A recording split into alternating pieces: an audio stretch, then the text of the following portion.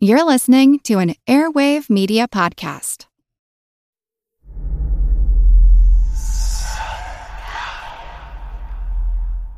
Hey y'all, spooky season is here. And if you're looking for a show to whet your appetite for a little haunted history, then I'd like to invite you to check out Southern Gothic, a chart-topping history podcast that explores some of the most infamous legends, folklore, ghost stories, and hauntings of the American South. We've covered all sorts of stuff from the Bell Witch of Tennessee to the disappearance of the Confederate submarine, the H.L. Hunley, not to mention our deep dives into the local lore of some of America's oldest and most haunted cities, like New Orleans, Charleston, and St. Augustine. So, if you're ready for a little good old-fashioned Halloween storytelling with a commitment to quality historical research, then be sure to check out Southern Gothic today. It's available now on all your favorite podcast apps.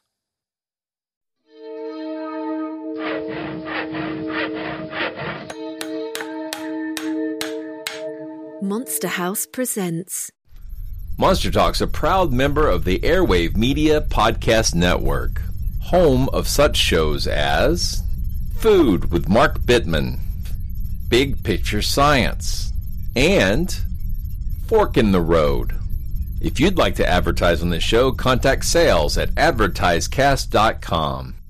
Of all history's prophets, none has a greater degree of credibility than H.G. Wells. With his predictions of moon landings, ray guns, sonic signaling devices, is Wells right again in his prediction of dangers to come in Empire of the Ants? In this fantastic tale, Wells tells the chilling story of a colony of ants who feed on atomic waste, causing them to grow into large, voracious monsters. Let's get out of here, come on! And these giant ants are actually able to control humans. Gentlemen, science has agreed that unless something is done and done quickly, man, as the dominant species of life on Earth, will be extinct within a year.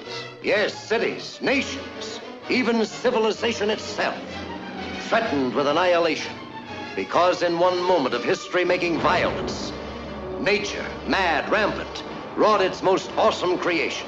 For born in that swirling inferno of radioactive dust were things so horrible, so terrifying, so hideous. There is no word to describe them. It's actually quite unlike anything we've ever seen before. A giant, hairy creature, part ape, part man.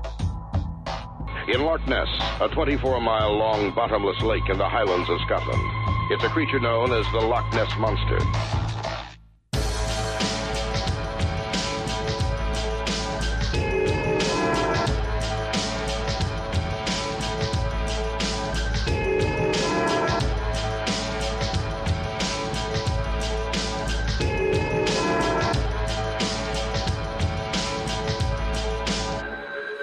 Monster Talk. Welcome to Monster Talk, the science show about monsters. I'm Blake Smith. And I'm Karen Stolzno. One of my very favorite giant monster movies has to be Them, the 1954 American film about a colony of ants that become invasive giants after atomic testing in the American Southwest. Its cool documentary-style approach to what might have been a very silly premise turns this creature feature into something with more gravitas than it ought to have. Ants are sometimes annoying, sometimes painful, but when you get past the tiny specks moving around on the counter aspect and zoom down to their level and see them at work, what emerges is a complex social structure and organizational network far more intricate than one might imagine within the cognitive capacity of these tiny little insect brains. Yet there they are, coordinating repairs, hunting, their battles, and more, as though they were a single complex organism, with each ant, with the exception of the queen, being built with redundancy and flexibility. So let's talk about ants with Professor Jack Longino and see what we can learn on today's Monster Talk. We're excited to be talking with ant specialist Jack Longino from the University of Utah. and we're going to be looking at ants in their real biological state. But I promise you, I have a few questions related to monsters and monster movies. Yeah. Welcome to the show, Jack. And I want to let you know, too, that the reason I tracked you down is that my 8-year-old son received an ant farm for Christmas last year. And he is obsessed with ants now. And I can't believe how much he's learned just over the past couple of months. He really seems to know so much and have so many questions about ants. And so I thought, I'm going to have to find an expert to bring on the show and ask some of these questions. Well, that's great. It sounds like an excellent portal into natural history. So definitely. How long before you can harvest their hard work? What? What do we know about ants? We look at the ground, we see an ant. I think most people know what an ant is, yet there's creatures that look a lot like ants that aren't ants. So what makes an ant exclusively an ant? Oh, I mean, you can answer that in various ways. I mean, technically, in terms of the entomology and the evolution, they are one branch on the tree of life. They're all classified in a single family. Probably had an ancestor back in the Cretaceous that was some little creature that made a nest in the ground, and then the kids started, and provisioned a nest with some food, like some wasps do, of bringing paralyzed food back or captured food and putting it in a little nest in the ground, and then some of the kids started hanging around and helping mom, or mom might have kind of forced some of her kids to stick around and help out. And so you get the emergence of sociality, of being, sort of a group of insects that's truly social in the sort of scientific version. And then all the descendants, all the ants we see in the world today are descended from that origin. And, it was something that was incredibly successful. And as any kid knows, ants have taken over the world, unless they live above the Arctic Circle. And they're just super abundant, and they've just sort of gone on diversifying and kind of occupying the world, all kind of retaining this, this aspect of this insect style of sociality, which is actually quite different from ours. Yeah, I noticed that in some ways there's a lot of parallels between ants and termites, but I think I remember a documentary saying that termites are closely related to cockroaches and ants are closer related to wasps. Is that real? That's exactly right. Okay. I mean, termites are, essentially, you can almost think of them as social cockroaches.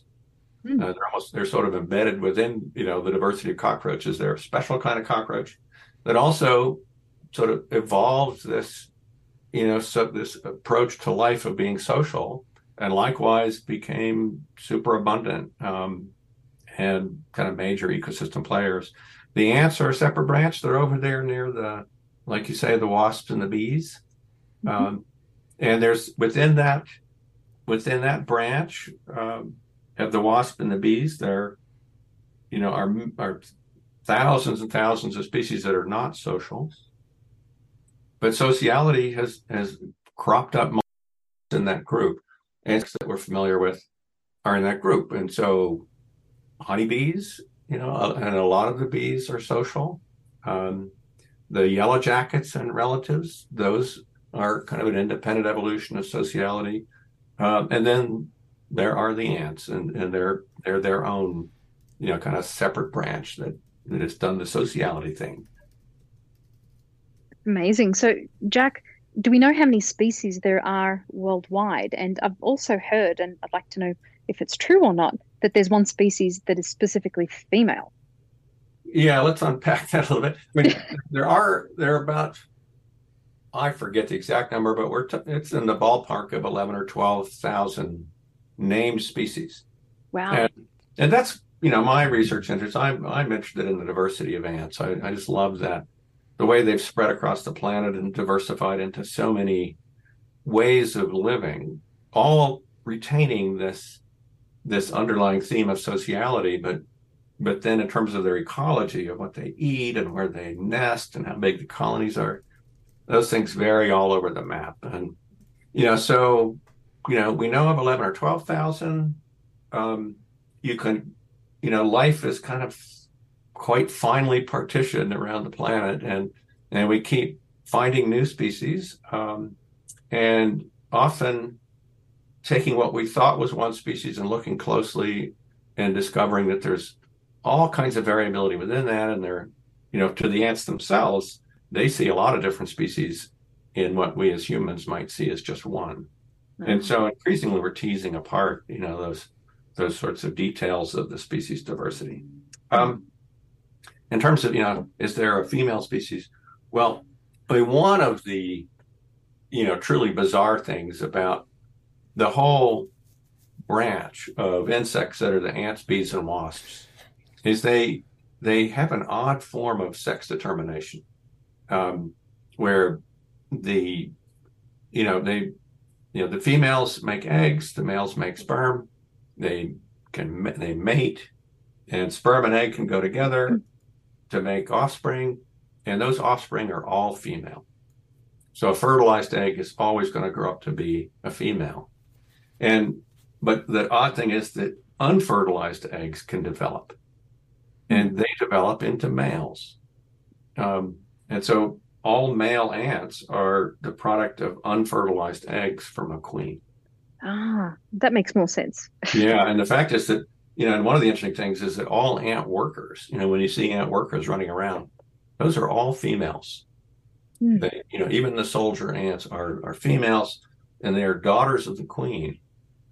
And the only difference between them, and they're all sisters, and the queen, there may be new winged queens that are produced when the colony is ready to reproduce, and they're sisters of the workers. And the only difference between the workers and the new winged queens is sort of the conditions when they were growing up. And if the larvae, if the immatures get treated one way, they grow up to be workers.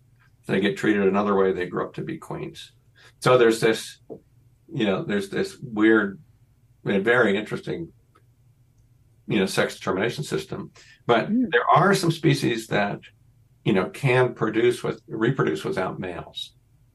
And so, when you say there's some species that are female species, you might be thinking of that, right, okay, of the occasional ones where the queens seem to be able to, lay eggs with the full set of genes in there that are going to produce, more females, more workers and queens without any fertilization, without any males in the system.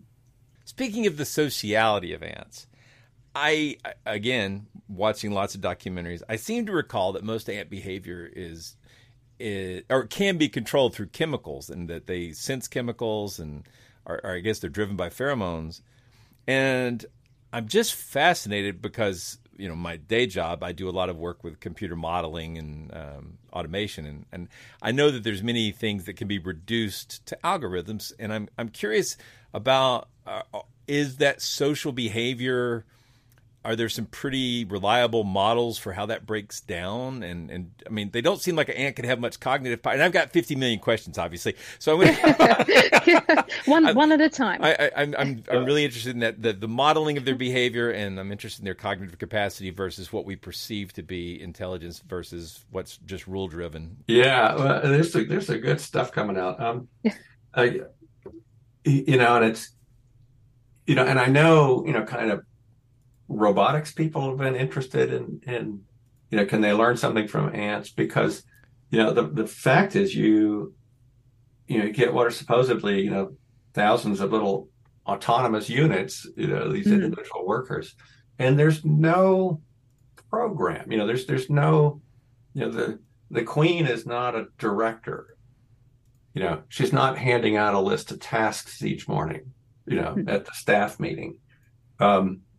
It is this kind of superorganism where once the colony's going, the queen is sort of functions as the ovaries, as one component of this living thing. And the workers all seem to run around doing their individual little things, and out come these emergent properties, like a particular kind of ant nest, or, a certain kind of foraging. And so, yeah, people are interested in how do you program a bunch of independent little bots, each with the same little program to then produce these structured systems. Mm-hmm. But getting inside an ant's head is pretty hard. And I think we're pretty clueless in many ways, and about the behavioral sophistication of ants. And if anything, what keeps being demonstrated is that for plenty of ant species, they're not, just simple little programmed units, that they, have quite complex behaviors. It does seem like the ants, like, and what seems to be the kind of evolutionary trajectory is to make the workers simpler and simpler. Sort of making, instead of making a few complex workers, make a whole lot of really simple ones, kind of throwaway workers. Mm-hmm. And their vision is reduced. And like you say, they do rely heavily on chemical communication. Mm-hmm. And you can tease apart little chemical rules of, these chemicals say follow a trail. These chemicals say alarm, run around stinging things. But what's increasingly interesting are the, ants that, especially those that have large eyes and are out there foraging and clearly using vision, and assessing their surroundings. And so it's now been shown lots of ants actually use the landscape. They use landmarks to recognize where they are and to remember where they went. Wow. And then remember how to get back home once they find some food. Is that related to the bees' behavior, or is that convergent, do you think? It's convergent. Okay. You don't see, nobody has found a waggle dance in ants. That whole business of the waggle dance and orientation, so far, it seems to be unique to honeybees, basically. Mm-hmm. So they figure that out on their own. I've kicked an ant's nest. They're more anarchic. I think they're anarchists compared to the orderly. Yeah, that's right. What always amazes me is you kick an ant nest, and it just seems like chaos. And often, if you look close, they seem to be doing nonsensical things. Like they'll be pulling something in opposite directions. Or one group will be hauling things from point A to point B, and another group will be picking up the things in B and hauling them back to point A. You just see this kind of silliness. But if you wait a while, the net effect is that order is recreated. The little larvae all get piled up in a certain place, and the nest gets rebuilt, and they kind of recover and carry on. So somehow it all works together. Well, you're making me think, Jack, that my son told me about a YouTube video that he'd seen a lot, and it would be where someone would draw a little circle with chalk around an ant and say that they were doing it to confuse the ant, and that the ant would stay in the circle. So I'm not sure if you're familiar with that meme or that story. What do you make of that? I'm not familiar with it. Okay. I guess if the chalk were sort of repellent, you could maybe keep an ant inside of a circle with it. I don't know. Sure. There are things with the ants that do, leave these odor trails to food. There are all kinds of little experiments you can do with those, where, if you let them start forming a trail and then move the trail, they'll all start piling up on one side, like where'd the trail go, and then gradually reestablish it. Various things like that. So I've got a colleague who's been sort of using the latest, kind of ultimate tools in molecular biology to, investigate the genes involved in social behaviors in ants. And he has, I think he's at Rockefeller University, a guy named Daniel Cronauer in his lab.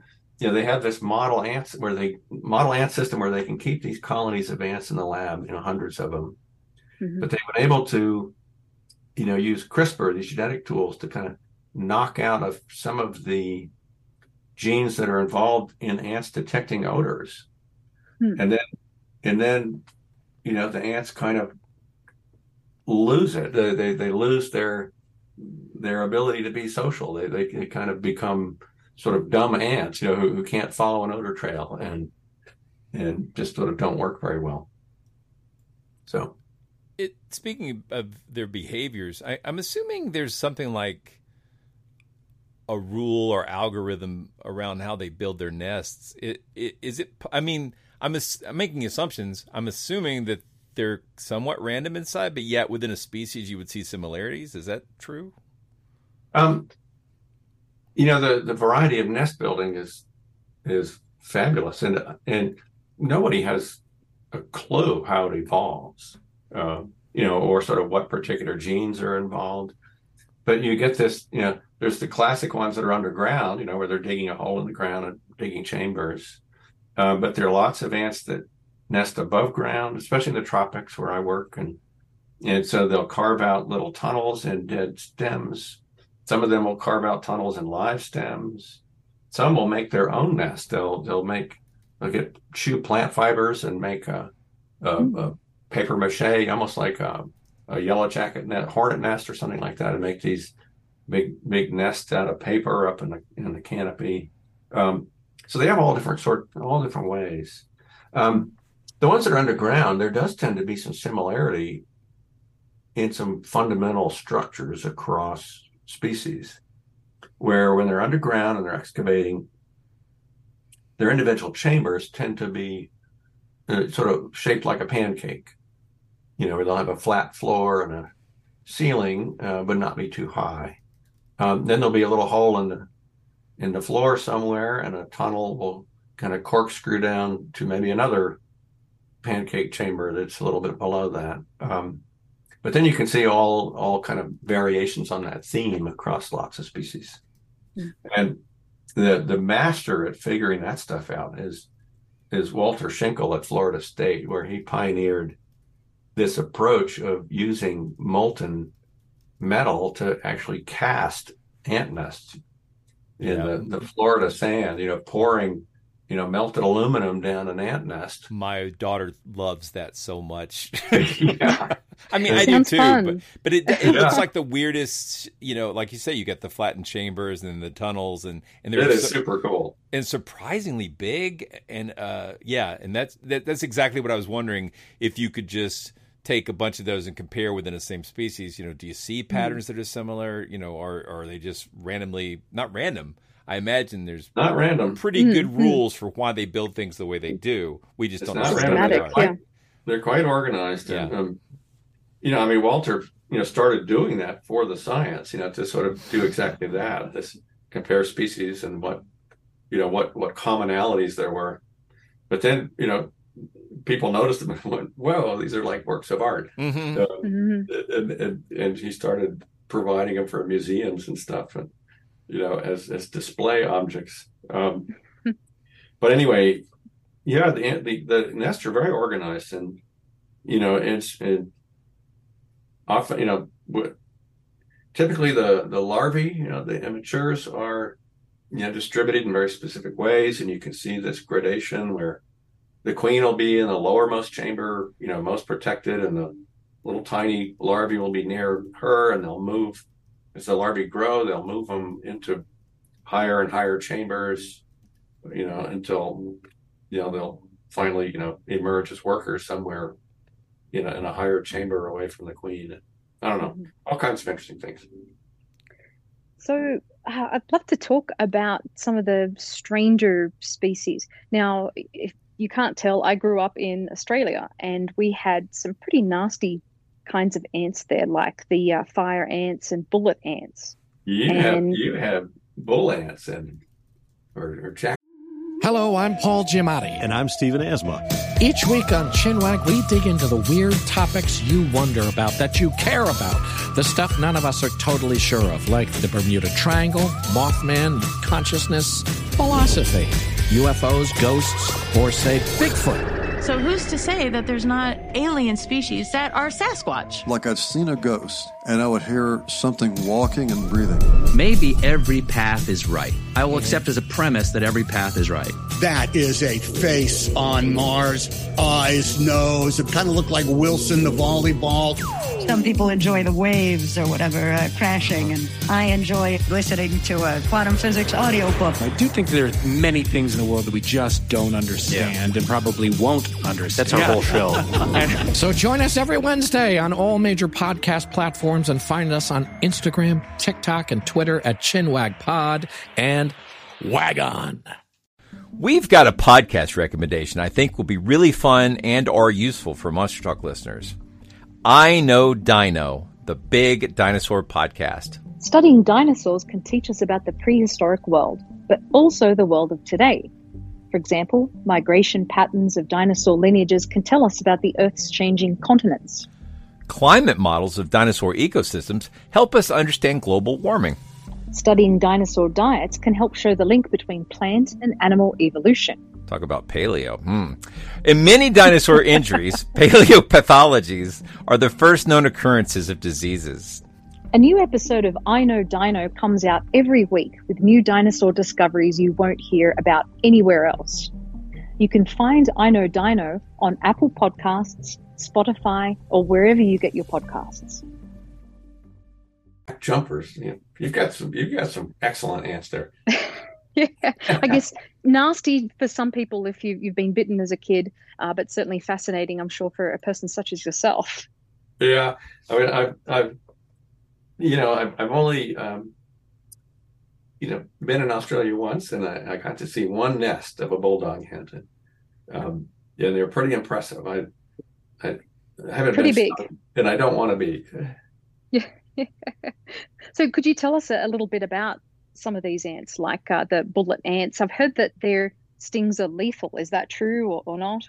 No such thing. I mean, well, there's a bullet ant, but no such thing as a lethal ant sting, unless you are That's good to know. An individual that's hyper allergic to all bee stings and stuff. Then you'll need an antidote. Yeah. Oh, nice one. Yeah. But the bullet ant is this thing, that I've experienced a lot and been stung once.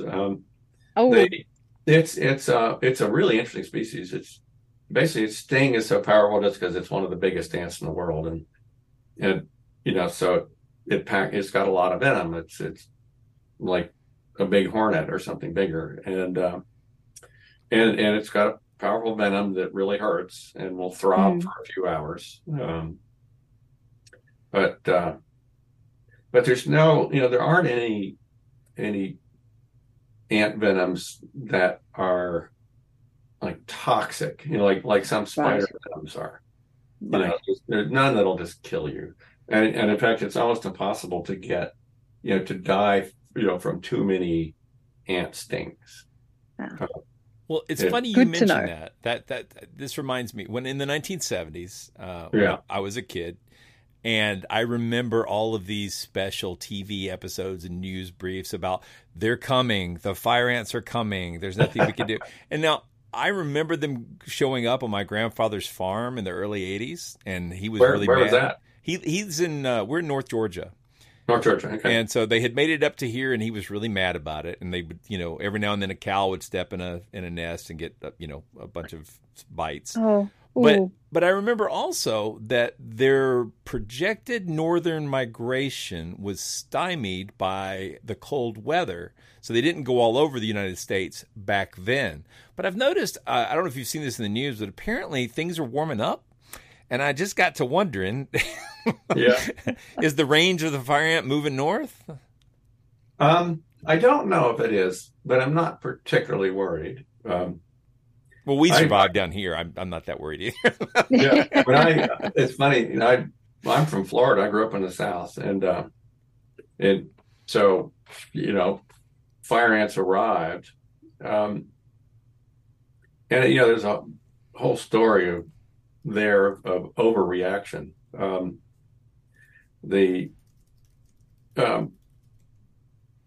And I grew up in a ranching family, so worked with ranchers, and there was always these these fire ants came, and they became really abundant, and they all say, "Oh, these fire ants are killing our calves," and whenever I ask them, have one of your calves been killed by fire ants? They says, "Well, no, but I heard from this other guy down the road," and I don't think it ever happened that a calf actually got killed by fire ants. No, but there was there were native fire ants in the southeast, that are still there at low density that are nearly identical to the introduced ones. Wow. Like even as a taxonomist, specialist has trouble telling them apart.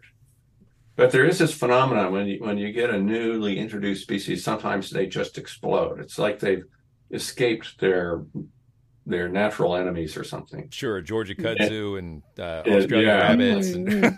Exactly. And they become super abundant, and everybody thinks the world's coming to an end. And in the case of fire ants, it led to some real environmental catastrophes. Like it was terrible. I remember in Florida, when they decided to broadcast this insecticide Mirex over the entire state, to kill the fire ants. And it was just a mess, and it was terrible. And I remember the bombers, flying over the house, and the sprinkling sound of Mirex on the driveway. Really? I actually saw footage of that. Yes. Wow. Literally military vehicles dropping insecticide. Amazing. But, and the thing about these, ant insecticides is, the best control for fire ants is the native ant community. And so when you killed off all the ants, it was like throwing gasoline on the fire. The fire ants came back bigger and stronger than ever. But it's also the nature of these introduced things. You give them 20 years and they tend to kind of die down. They accumulate.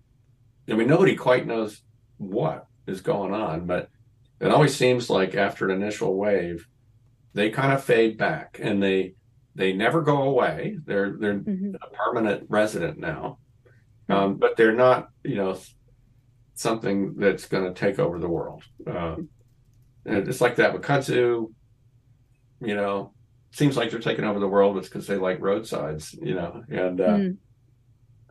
I think it's the same with fire ants. They're part of the southeastern ecosystem now. They'll be there, and not as abundant as they were in the 60s and 70s. And I don't, and not a major concern now, I don't think. Makes me think of cane toads in various parts of Australia as well. Yeah. Cane toads are great. What's amazing to me is they were introduced to Costa Rica, where I've done a lot of work. And when I was working on, in the 1980s, they were super abundant. And now when I go back, I don't see very many. They've kind of had their wave and are now kind of less abundant than they were. Well, that's interesting. I certainly still see a lot around Australia. But, I'm sure. But I think for us to talk about ants, it would be really remiss of us to not talk about their superhuman strength. So could you tell us a little bit about this? And it seems to be something ants are so famous for. Lots of trivia about how much they can carry. I hate to be oh no! I hate to be kind of one of my exam questions in my entomology class is I put up the statement, an ant can carry 300 times its weight. Why is this not an amazing fact? And because it introduces some wonderful physics regarding scaling laws. And I remember learning about scaling laws in college, and it was just an epiphany. It was mind-blowing. I loved it. It made such sense. And the idea is that if you made an ant, the size of say a human or maybe a cow, but kept all the dimensions the same, the proportions, just scaled it up, it probably couldn't stand up. That a lot of that strength is associated with being small, and lots of insects are strong and can pick up hundreds of times their body weight, or and a flea can jump 300 times its body length and so forth. Well, that makes sense because they're little. Well, they're also hydraulic with an exoskeleton, which we know is pretty awesome. Yeah, but we've got a pretty good system too. I mean, this bone system with muscles and levers is pretty awesome. But the scaling business, this is the way I describe it: is you just think of a box, a cube, and if you take that box and double, increase the size so that the length of a side doubles. Mm-hmm. Well, then the area of one side of the box is going to go up as a square, and the volume of that box is going to go up as a cube as you make it bigger. Mm-hmm. And as you scale things up, our strength tends to be related to the cross section of our muscles. And so that goes up as a square as you get bigger. But how much you weigh goes up as the cube. And so proportionally, you get heavier and heavier and heavier as you get bigger.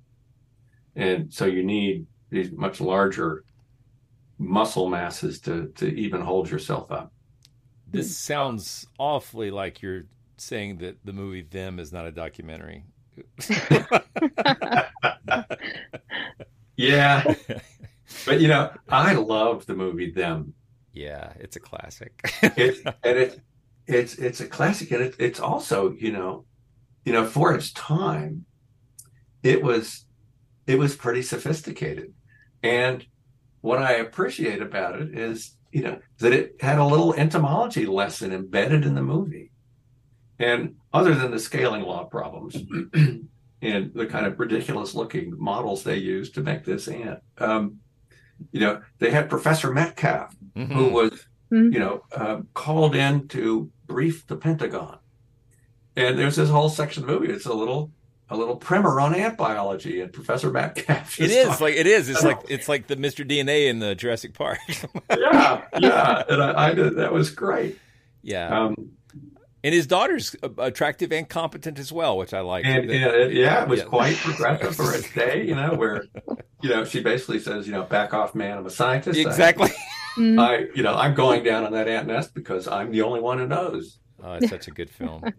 Well, speaking of monster movies, unfortunately, we have to end our discussion. And our signature question we like to ask people when it's their first time on the show is, what's your favorite monster? Well, I've got a variety of favorite monsters. As we do too. And well, I feel I'm going to tell you about some ant monsters, but I'll be honest and say my favorite monster is the one in Predator. Oh, okay. Yeah, that's a different one for us. with Arnold Schwarzenegger. Oh, yeah. That was the coolest movie monster I've ever seen. But the ant monsters I like are these they really are look for things from your worst nightmares, and they are 1 millimeter long and live in leaf litter and rotting wood and tropical rainforests, and are invisible to any normal people. But when you extract these things out of the leaf litter, look at them under microscopes, you see this wonderful world of micro predators. And they're these weird little monsters with big shield-like faces, and they're like Halloween costumes.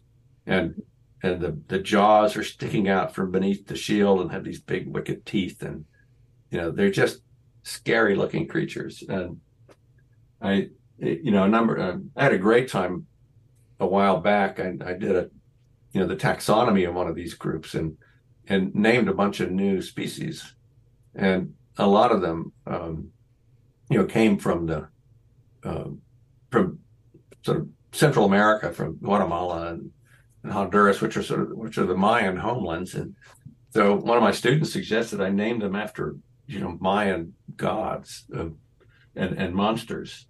And so I looked up some Mayan monsters, and so I named a bunch of the species for various gods of the underworld of the Mayan world. Very nifty. Wow, love it. And apt. I love it. Yeah. Yeah.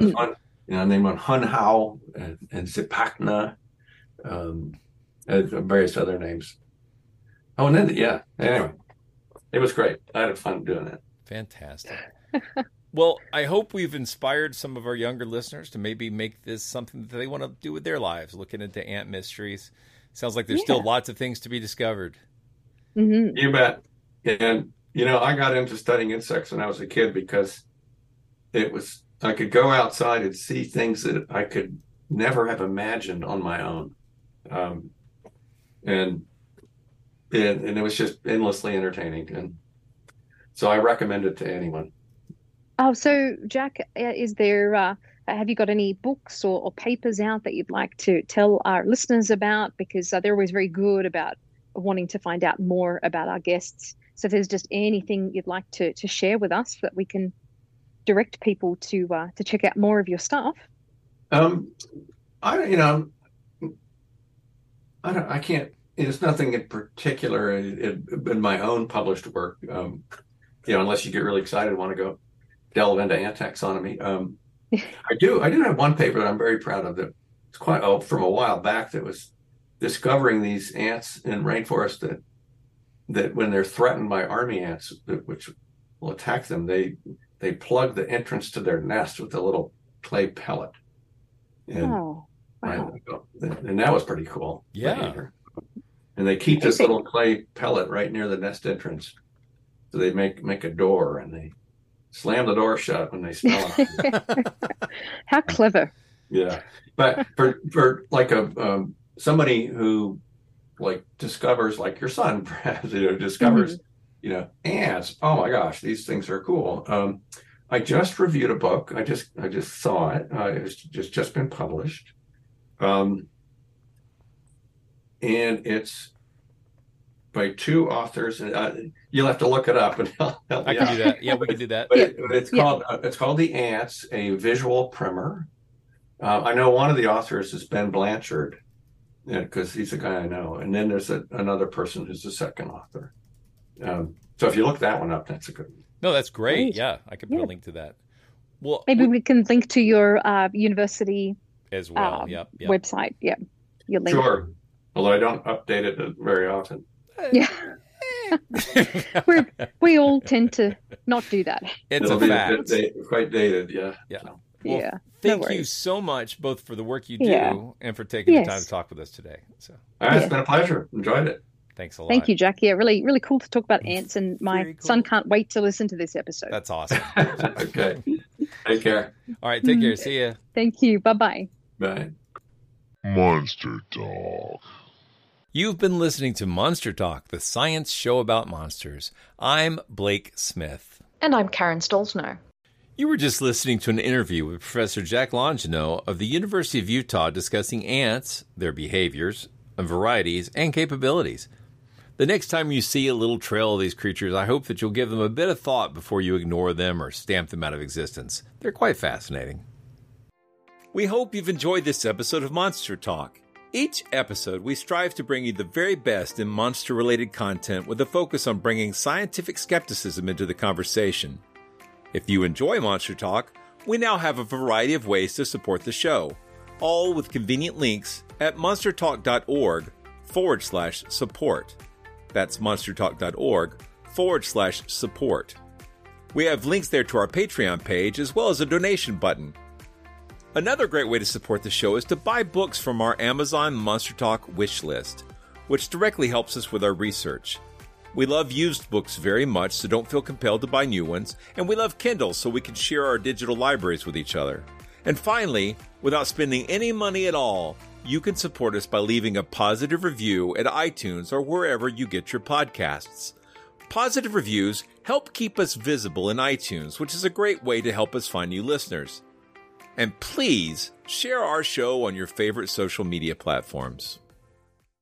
This week, I'd like to ask you to check the show notes for a donation campaign for Karen and Matt. They've been having a lot of financial problems this year and could use a hand. If you don't have access to the show notes, you can reach the page by going to bit.ly. That's a bit.ly short link. So it's bit.ly/help Karen and Matt. That's all one word, all lowercase, and Matt has 2 T's. So bit.ly/help Karen and Matt. See if you can help out a little. They really need it. Thanks. Monster Talk theme music is by Peach Stealing Monkeys. As always, thank you for listening.